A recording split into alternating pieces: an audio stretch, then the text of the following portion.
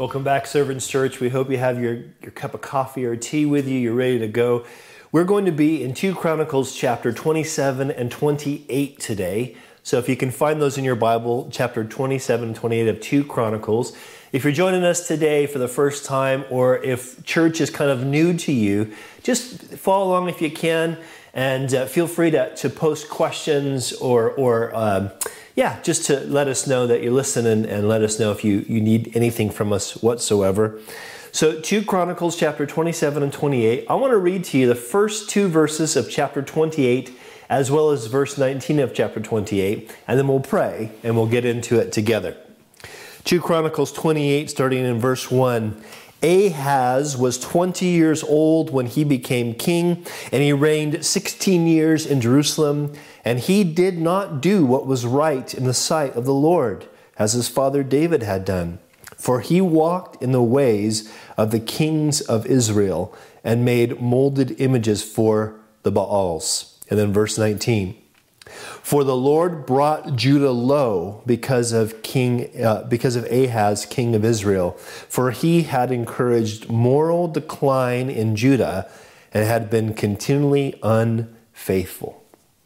And Father, we pray as we go even lower in this section of 2 Chronicles, as things get darker in this account, Lord, help us to remember that you, Lord Jesus, are the light of the world, and that our hope is to be found in you. And I pray, Lord, that you would use today to help us to be aware of how easily we can be on the decline spiritually, how easily we can slide away from you, Lord, that we would see the pitfalls, we would see the things that kind of trip us up, and that, Lord, we would turn to you, and that, Lord, you would give us what we need to continue to walk. We pray this in Jesus' name. Amen. So just as a reminder, especially if you're new to this, 2 Chronicles, actually 1 and 2 Chronicles together, are one book in the original Hebrew Bible. In fact, they're the last book of the original Hebrew Bible. And they were there on purpose because the author is kind of summing up all of Israel's history and preaching lessons from that book or from their history.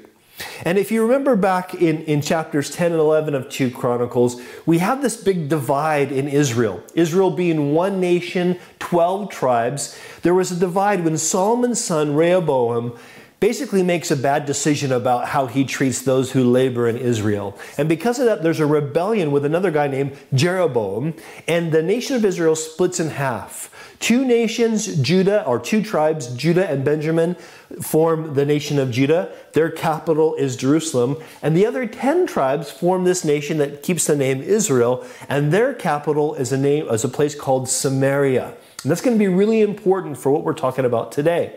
Now, from chapters 10 and 11, what happens is the author really focuses on Judah and the kings of Judah, those 2 tribes, and how that God had given a promise to King David, Solomon's father David, that God promised that in Judah there would never cease to be a king, that there would be a king on the throne of David forever.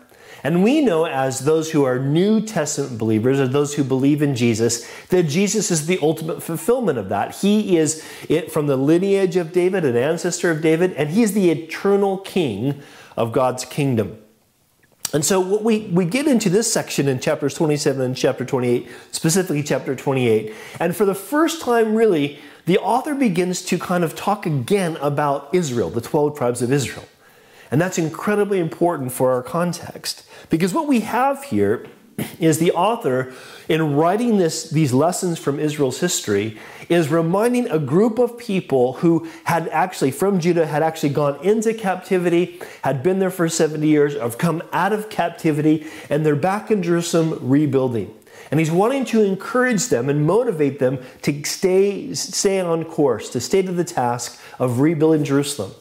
And one of the things we're going to see here in chapters 27 and 28 is this is in a sense a reminder of how they got into captivity in the first place, how they declined spiritually and ended up going into captivity. And we can look at this and we can think, well, it's kind of a downer. I really don't want to kind of hear this again. It seems kind of heavy. But the truth is, this was written as a merciful reminder both to those who were returning to Jerusalem to say, don't go back there again, to go back into captivity again, but also to us, even as New Testament Christians, as New Testament believers, that we would recognize that these things are given to us to warn us, look, don't go down this path. This is God's mercy to us. And really, the good news is that we can recognize the patterns that lead to our spiritual decline, and we can avoid them. So there's three truths that I want to bring out from these two chapters today to help us avoid spiritual decline. So let's pick it up in chapter 27, verse 1, when it speaks of Ahaz's father, Jotham. Verse 1, chapter 27, Jotham was 25 years old when he became king, and he reigned 16 years in Jerusalem. His mother's name was Jerusha, the daughter of Zadok. He did what was right in the sight of the Lord, according to all that his father Uzziah had done, although he did not enter the temple of the Lord. But still the people acted corruptly. Now we get this introduction to Jotham, and we'll see that this is the shortest amount of space that the author of Chronicles spends on a king. But interesting thing about Jotham, it says he does what's right in the eyes of the Lord, in the sight of the Lord, according to what his father Uzziah had done, except in one issue. He doesn't go into the temple like Uzziah had done. If you remember from last week, Uzziah goes into the temple, he gets puffed up with pride, he thinks, hey, I can worship God on my own terms, and what happens? He gets leprosy, and he's kind of banished for the rest of his reign. In fact, it's probably while he's still banished that Jotham comes on and begins to reign as king. So what we see here is Jotham is following his father's good example, in that Uzziah did the things that God wanted a king to do. Jotham did things that God wanted a king to do, but he avoids his father's sin.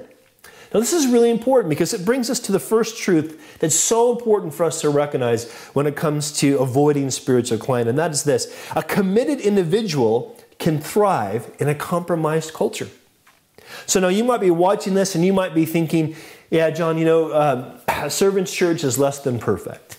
And, it's got its issue and it's got its problems, and I really want to walk with God, and I'm not too sure I can do it. Well, let me have good news for you. Even in Servant's Church, you can still walk with God. Or maybe you're thinking, hey, this culture, our country is falling apart, falling to pieces, and I don't know if I can keep going. No, even in this country, you can still continue to walk with God. In fact, sometimes it's interesting. We will see someone setting a bad example, and we'll use the bad example as an excuse for us to sin in the same way. Well, he did this, why can't I do this? Instead, God wants us to see bad examples as a warning or as a reason for us to avoid doing the same thing. In fact, listen to this. In the New Testament book of 1 Corinthians chapter 10, Paul writes about the Old Testament. Listen, Paul says, now these things occurred as examples to keep us from setting our hearts on evil things as they did. In other words, they're examples of things not to do. This is what's great about Jotham. He sees the good things his dad did, and he thinks, okay, I want to do those good things. He sees the bad things his father did, he says, I don't want to do those things. He was able to do that. Now we keep going in verse 3. It says that he built up the upper gate of the house of the Lord. He built extensively, it says, the wall of Ophel. And it lists all these things that he did, how he defeats in verse 5. He fought with the kings of the Ammonites and he defeated them. And it even begins to go and talk about how the Ammonites brought tribute to him. And then if you drop down to verse 6, it says this: so Jotham became mighty because he prepared his ways before the Lord his God. Now, what it's talking about here is this idea that Jotham isn't just wanting to do what God wants him to do. He is obeying, but it's more than that. Jotham's wanting to do what he does for God and what he does with God. In other words, this was as much about his devotion to God as his discipline to do the right thing. And that's important for us to remember. If you remember from last week, we talked about the importance of the heart and the problem of our heart, that we need to steer our affections towards God. Jotham does this. He's fulfilling the role that God gives him. He's steering his affections towards God. And the Bible says that God made him mighty because of it. That God gave him success and blessed him because he set his affections toward the Lord. Now, at the very end of this section, starting in verse 7, it says, now the rest of the acts of Jotham and all the wars and all his ways, indeed, they are written in the book of the kings of Israel. And says the same thing he said before. He was 25 years old when he became king, and he reigned 16 years in Jerusalem. And so then Jotham rested with his fathers in the city of David. Now, these 9 short verses tell us stuff about Jotham that, again, we could think, well, it's really short, maybe he's not so important, but it's important for us to remember this. Jotham's in a situation, as we saw in verse 2, that even though he did what God wanted him to do and he avoided the bad example of his father, the people in Judah were still acting corruptly. So here he is in a situation where the culture is compromised, but he's still going to follow after God. And even though his testimony, you might say, or his write-up is quite small, it doesn't mean that he's going to have a smaller reward. In the book of Revelation, we have recorded for us, John receives this vision of Jesus, and then Jesus dictates to John 7 letters that he wants to go to 7 churches in Asia Minor. And one of the churches that he sends to is the Church of Philadelphia. This church where he has nothing bad to say, only good to say. But I want you to notice what Jesus says about the Church of Philadelphia. Listen to this in Revelation chapter 3.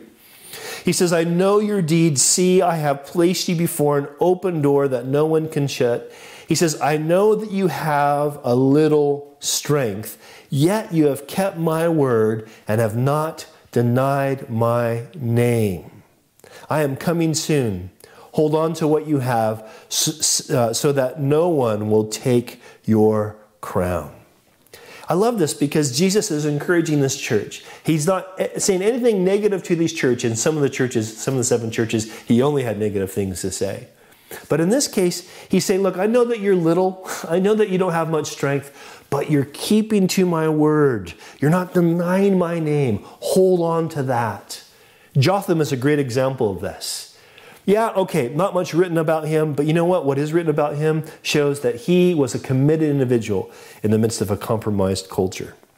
So let's move on to chapter 28. The second thing that we want to learn, the second truth that will help us to avoid spiritual decline, that's this. A compromised culture will follow a corrupt leader. It gets a bit sobering here. Look at verse 1 of chapter 28. We get to Ahaz, who is Jotham's son. And it says, as we read before, Ahaz was 20 years old when he became king. He reigned 16 years in Jerusalem, and he did not do what was right in the sight of the Lord, as his father David had done. Now, you think, wait a second. I thought you said Jotham was his father. Yes, remember, David is the original King David, going all the way back many generations before. But David set the standard to what the king was supposed to do. David set the standard of what it meant to be a king with a heart after God. And the author is telling us Ahaz wasn't like that at all. In fact, it says in verse 2 that he walked in the ways of the kings of Israel, and he made molded images for the Baals. That is, he made molded images to worship false gods. Now, just stay with me for this, because it's really important for you to think about this. Israel, remember the 12 or the 10 tribes that formed Israel, when they broke off from the rest of Israel, and Judah just had the 2 tribes, Judah still had the temple. They were still worshiping God the way God had dictated he wanted to be worshipped. But Israel didn't have that. So they set up their own idol, call it Yahweh, set up their own idol, say this is the God we're going to worship on this mountain in Samaria. And so they begin to be worshiping a false god, even though they say they still worship the true God. That's what we call idolatry, or what God would call apostasy. They walk away from the true faith and set up their own faith. And so what it says here about Ahaz, that what he's doing is doing the same thing they did. He's apostatizing. He's turning away from true worship to worship false gods. In fact, he's even worse than the kings of Israel. Look at verse 3. It says that he burned incense in the valley of the son of Hinnom and burned his children in the fire according to the abominations of the nations whom the Lord God had cast out before the children of Israel. And he sacrificed and burned incense on the high places and on the hills and under every green tree. In other words, the author of Chronicles says Ahaz was as bad as they can get. This reference to burned his children in fire, it's a reference to worshiping the false god Moloch. And it's an incredibly disturbing image, what they used to do. And we're going to talk more about this when we get to chapter 33. But you just need to know, Ahaz has brought them, at this point of their history, to the lowest point possible. He was more apostate than even the kings of Israel. So what happens? Okay. The nation of Judah ends up forsaking God the same way Ahaz had led. Look at verse 5. Therefore the Lord God delivered him into the hand of the king of Syria, and they defeated him and carried away a great multitude of them as captives, and brought them to Damascus. Then he also delivered into the hand of the king of Israel, who defeated him with great slaughter. For Pekah the son of Remaliah killed 120,000 in Judah in one day, all valiant men, because they had forsaken the Lord God of their fathers. Zikri, a mighty man of Ephraim, killed Maaseiah, the king's son, Azirakim, the officer over the house, and Elkanah, who was second to the king. And the children of Israel carried away captive their brethren, 200,000 women and sons and daughters. And they also took away much spoil from them and brought the spoil to Samaria. So do you see what's going on here? That Judah, just like their king Ahaz, followed into this place of apostasy, began to worship these false gods, and God brought a serious chastening to him. In other words, this word captive or captivity, it's used over and over again in this section. And again, the author's trying to remind the first readers who have come back out of captivity, don't forget what brought your ancestors to captivity in the first place. It was this kind of spiritual decline. It's interesting because it says really clearly in verse 6 that these guys had experienced extreme casualties for the very reason they had forsaken the Lord. We think we can play with sin sometimes. We think it's okay for us to kind of worship God on a Sunday and then worship something else on a Monday. And we don't realize that all that brings us is death. And there's something here that I want you to understand about the main principle that we're getting, the fact that a compromised culture follows a corrupt leader. And that's this: a corrupt leader can often be God's way of exposing people's hearts. Sometimes we think, the people are corrupt because the leader was corrupt. Well, that's true to a degree. But remember, under Jotham, who was a good leader, the people still followed corrupt ways. And so God sends a bad leader. What does that do? It encourages people to go even further down the road of corruption, to decline even more. Sometimes, guys, we think, we finally have the leader we want. This guy will show us the way to move forward. And we get the leader we want. And actually, that's God's judgment against us. Because he's trying to show us, listen, the problem is you want a leader that's going to lead you down the wrong way. It shows that your heart desires to go down the wrong way. In a very real sense, this is what God's doing with Judah. He's trying to show them, listen, the reason things are falling apart for you, the reason there's such a high casualty rate among your nation, the reason your women and children have been taken off into captivity is because of your own corruption. And you have Ahaz as a king because he's a king that suits you, because you want to be corrupt. Now, in verse 9, from verses 9 to 15, we see something that's really unusual. This is where the author kind of brings back the 10 tribes under Israel, brings them back into center sight. Look at verse 9. So remember where we are. Israel's now defeated Judah, and they've taken all these women and children captive. And so in verse 9 it says, "But a prophet of the Lord was there," that is there in Samaria, "whose name was Oded. And he went out before the army that came to Samaria and said to them, 'Look, because the Lord God of our fathers was angry with Judah, he delivered them into your hand. But you have killed them in a rage that reaches up to heaven. And now you propose to force the children of Judah and Jerusalem to be your male and female slaves? But are you not also guilty before the Lord your God? Now hear me, therefore, and return the captives whom you have taken captive from your brethren. For the fierce wrath of the Lord is upon you.'" Now, do you see what's happening?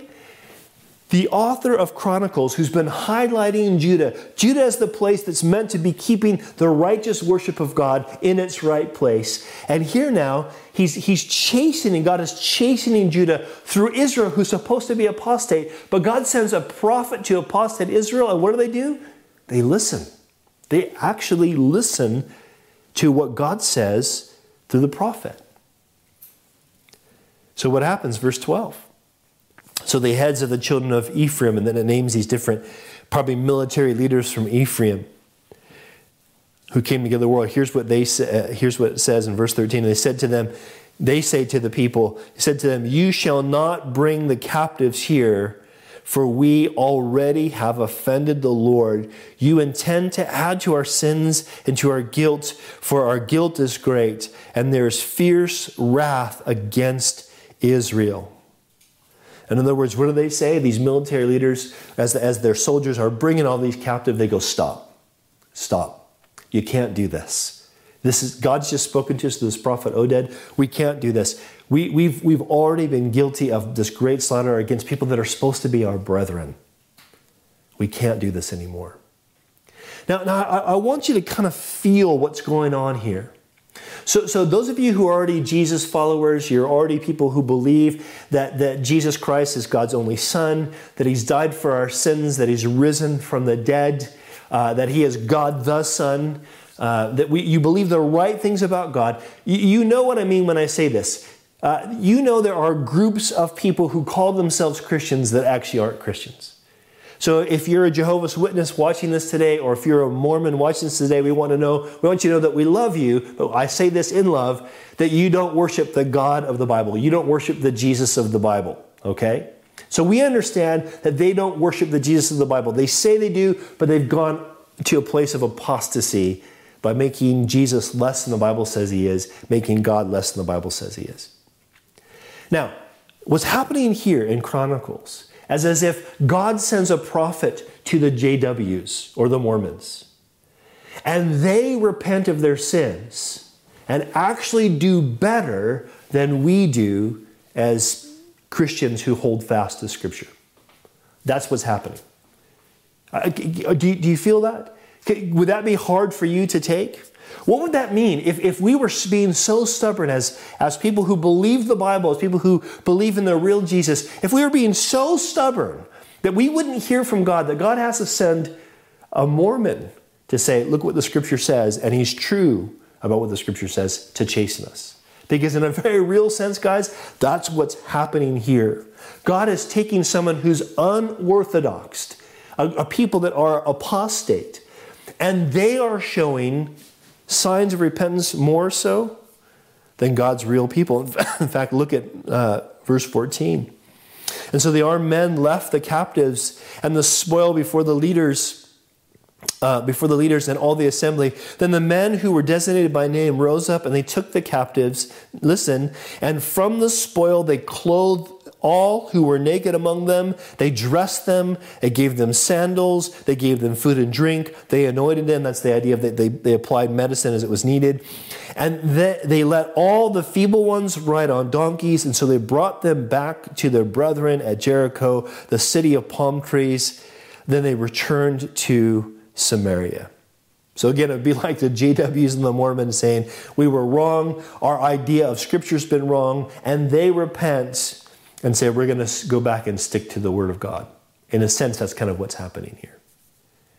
What is going on? What's going on is that God is using apostate Israel to chasten a compromised Judah. God is wanting to show to these guys, listen, you're supposed to be the ones that keep right worship, He would say to Judah, and yet Israel is showing more grace than you guys do. Israel is showing more of a sense of repentance and humility before God than you guys do.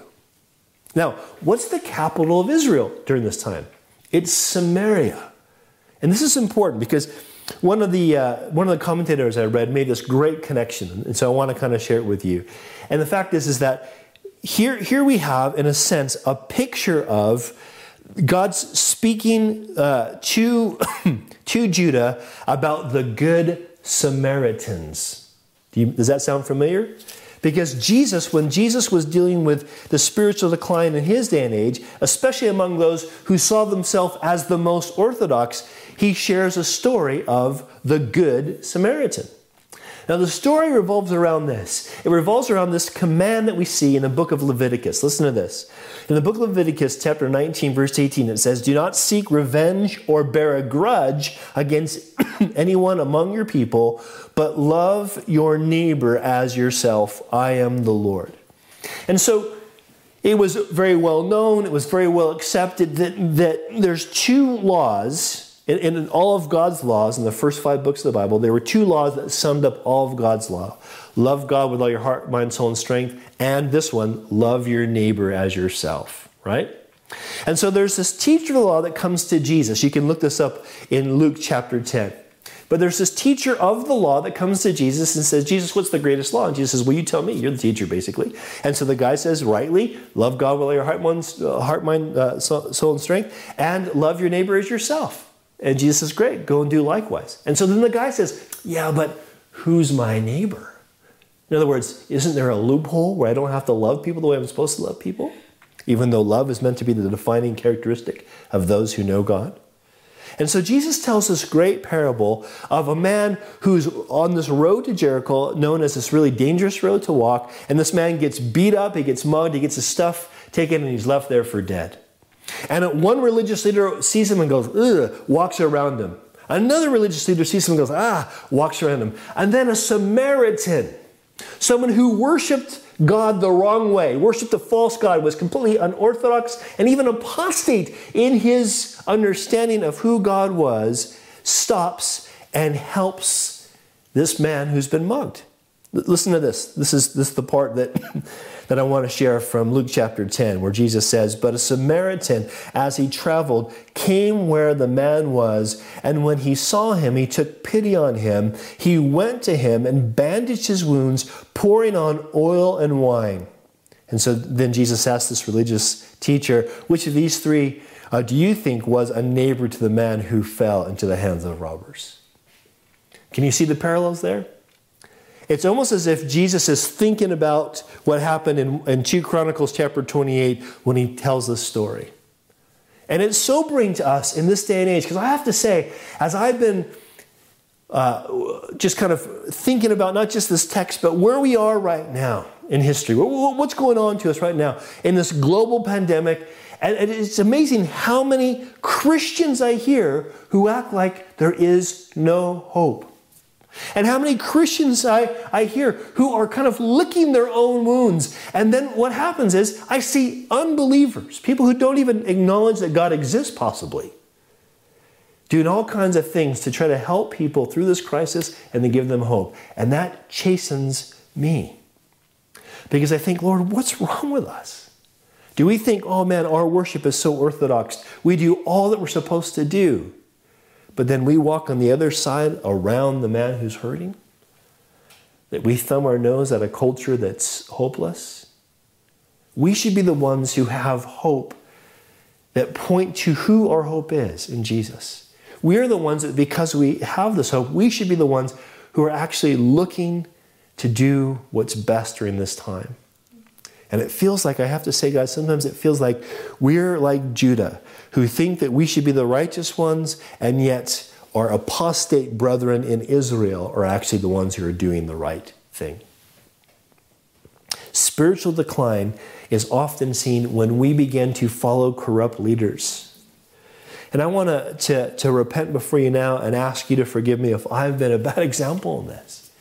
If I've been so focused on the doom and gloom and I haven't thought about the fact, you know what? This is temporary. We know for a fact this is temporary. Even if it gets much worse than it is, it's temporary. Not because just we know these things might be patterns in the world and maybe things will get better. No, because we have a hope in Jesus. No matter how bad it gets, we know the end. The end is glorious and it's good. This is where we should be. So these guys have this situation. And the author of Chronicles now takes us out of the situation, and he wants us to focus again about Ahaz, because this is the third principle. And that is, a corrupt leader will always encourage increased unfaithfulness. You see, we can, as we saw in the first principle with Jotham, we can be committed even in a culture of unfaithfulness. But if we put ourselves underneath corrupt leadership, we will then be drawn into more unfaithfulness. Look what happens in verse 16. It says, at the same time, King Ahaz sent to the kings of Assyria to help him, for again the Edomites had come, attacked Judah, and carried away captives. The Philistines also had invaded the cities of the lowlands to the south of Judah, that it names the villages where they are, and those who dwelt there. Verse 19. And this happened, of course, as we read earlier, because the Lord said he wanted to bring Judah low because of King Ahaz had encouraged the moral decline of Judah and had been continually unfaithful to the Lord. Now,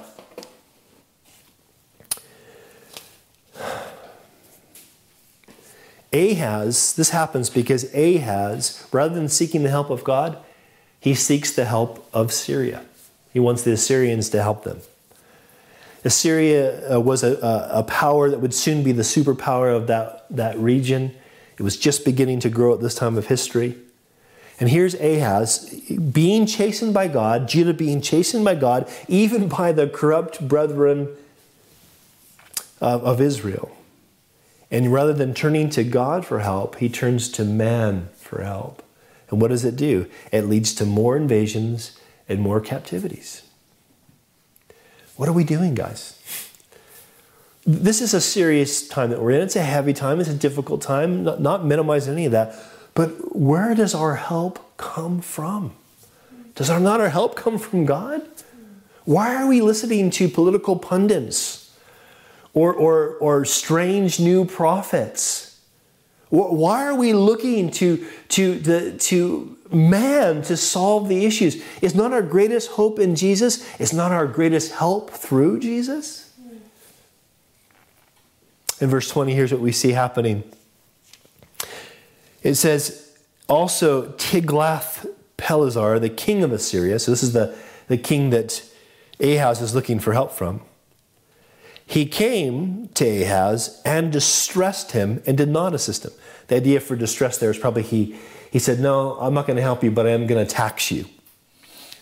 For Ahaz took part of the treasures from the house of the Lord, from the house of the king, and from the leaders, and gave it to the king of Assyria, but he did not help him. Verse 22. Now in the time of his distress, that is, when this king he looked for help would only tax him, King Ahaz became increasingly unfaithful to the Lord. And then the author says this is that King Ahaz. In other words, as he's writing to this group of people that have come out of captivity or coming back to build Jerusalem, he's going, you've heard of King Ahaz? It's this guy. He's that bad. He's known for this kind of apostasy and unfaithfulness. He's being, in a sense, in a very real sense, King Ahaz is being identified by his self-deceit, telling himself, if I just find the right human help, we'll solve everything. Interesting.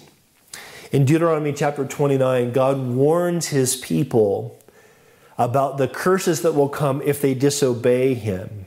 And he warns about a specific kind of person who hears this curse and responds like this. Listen, those who hear the warning of this curse should not congratulate themselves thinking, I'm safe, even though I follow the desires of my own stubborn heart. This would lead to utter ruin. In a sense, this is what Ahaz is doing. Ahaz is going, yeah, okay, this looks like the chasing of God, but it doesn't really matter. I know I can find the right human help and I'll be okay. No, that leads to utter ruin. You see, Assyria's unhelpfulness only increased Ahaz's hard-heartedness. What about us? Are we going to lose our faith in the God of Scripture? Are we going to lose our faith in Jesus, our resurrected and living Savior, because the governments are going to get it wrong? Are we going to lose our faith in God because things might not return to the normal that we were used to? Are we going to lose our faith? Is our heart going to get harder? Or are we going to respond to this time of chastening? And I have no doubt that this is what God wants to use this time for. And are we going to turn back to God and say, God, forgive us for our unfaithfulness. We want to be loyal to you alone. How are we going to respond? You see, if we are looking to corrupt leaders, and again, this is not me trying to diss governments, because we should still honor governments. But if we are looking to corrupt leaders, all it's going to do is disappoint us, distress us, and lead us to an increased unfaithfulness. In fact, look what happens in verse 23. In verse 23, it says, "For Ahaz sacrificed to the gods of Damascus." So these gods of Damascus from Syria who had defeated him, he thinks, well, I might as well worship them, it says in verse 23, because the gods of the kings of Syria helped them. I will sacrifice them, they might help me.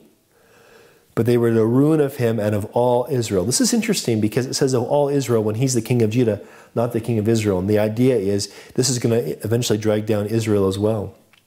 So Ahaz gathers the articles of the house of God. He cut in pieces the articles of the house of God. He shut up the doors of the house of the Lord and made himself altars in every corner of Jerusalem and in every single city of Judah. He made high places to burn incense to other gods, and he provoked the anger of the Lord God of his fathers. What does he do?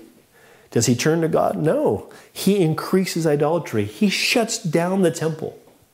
The only place where people could actually go and worship God in a way that God would receive, he closes that down.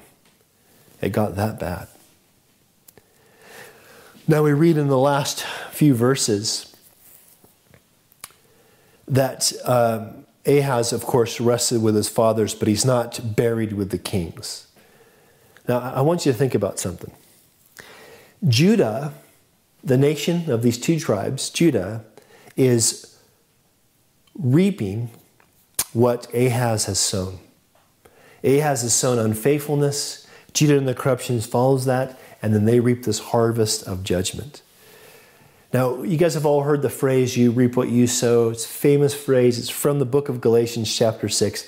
I want to read to you the New Living Translation. It's kind of a paraphrase because it helps us to think about that phrase in a fresh way. Listen. It says, "Don't be misled. You cannot mock the justice of God. You will always harvest what you plant. Those who live only to satisfy their own sinful natures will harvest decay and death from that sinful nature. But those who live to please the Spirit will harvest everlasting life from the Spirit." Folks, listen. One of the reasons we go into spiritual decline is because we sow to the flesh. We sow to our natural carnal desires. We want to invest in and look to things that will make us feel comfortable and good. Instead of saying, God, we want to look to you, the giver of all good things. We want our focus and our faith to be in you. Now, Ahaz suffers permanent consequences to this. He dies. He's buried away from the place of honor. The idea here is he's not going to be honored in the afterlife either. But it doesn't have to be this way for us. In fact, I want to remind you of another story involving Jesus and another Samaritan. Jesus was on his way to Jerusalem, and he tells his disciples, look, I must go through Samaria. And the disciples are thinking, Lord, we shouldn't go through Samaria. Those are unclean people. Those are apostate people. We shouldn't be near those people. But he's Jesus, and so they did what he said. And as they go through Samaria, they get to this place where there's a well, Jacob's well. And Jesus is tired, so he stops, and they go into town to get some food and bring it back. And as Jesus is there, what happens? A woman of Samaria comes in and begins to get water. And you guys probably heard this story before, that he asks the woman, give me a drink. And she says, I'm a Samaritan woman, and you're a Jew. Why would you ask me for a drink? This is not what would happen in that culture. And here's what Jesus says. Listen.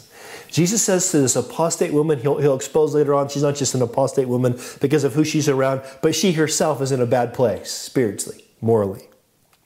But he says to her, listen, Jesus answered the woman of Samaria, if you knew the gift of God and who it was, or who it is that asks you for a drink, you would have asked him and he would have given you living water.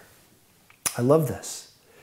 Because the Lord in doing this is showing this woman and showing us who would read this account That no matter how apostate the people are all around us, no matter how far we've gone down morally, if we will go to Jesus and say, give me living water, he will do it.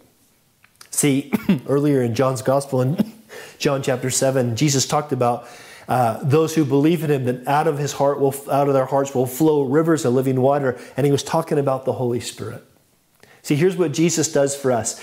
Jesus, as God the Son, comes, lives a perfect life, and dies a death that we should have died. He becomes our substitute so that we can be forgiven. Not only that, he rises from the dead so that we can be declared righteous by God because of what Jesus has done. And when we put our faith in Jesus and we say, God, I know I could never be right on my own account. I would naturally go apostate, would worship you the wrong way or worship the wrong gods. And God, I am morally bankrupt and I do things I know I shouldn't do. But God, I believe that Jesus died for my sins, that he rose from the dead, and that I can be right with you because of him. When we cry out to God and say, God, save me, you know what God does? He fills us with his living water, with his Holy Spirit. See, now, I want to be honest. Avoiding spiritual decline isn't easy, but it is so very simple. It's simply us going to the God who loves not just those of Judah, but even those of apostate Samaria, and offers a way for them to be forgiven and restored and filled with refreshing, restoring, powerful living water of his Holy Spirit. That we would go to him and trust him. So you might be in a place this morning where you feel that decline. You haven't been one who says, I want to be faithful to God even if those around me aren't being faithful. You have been one who's been negatively influenced by corrupt leaders.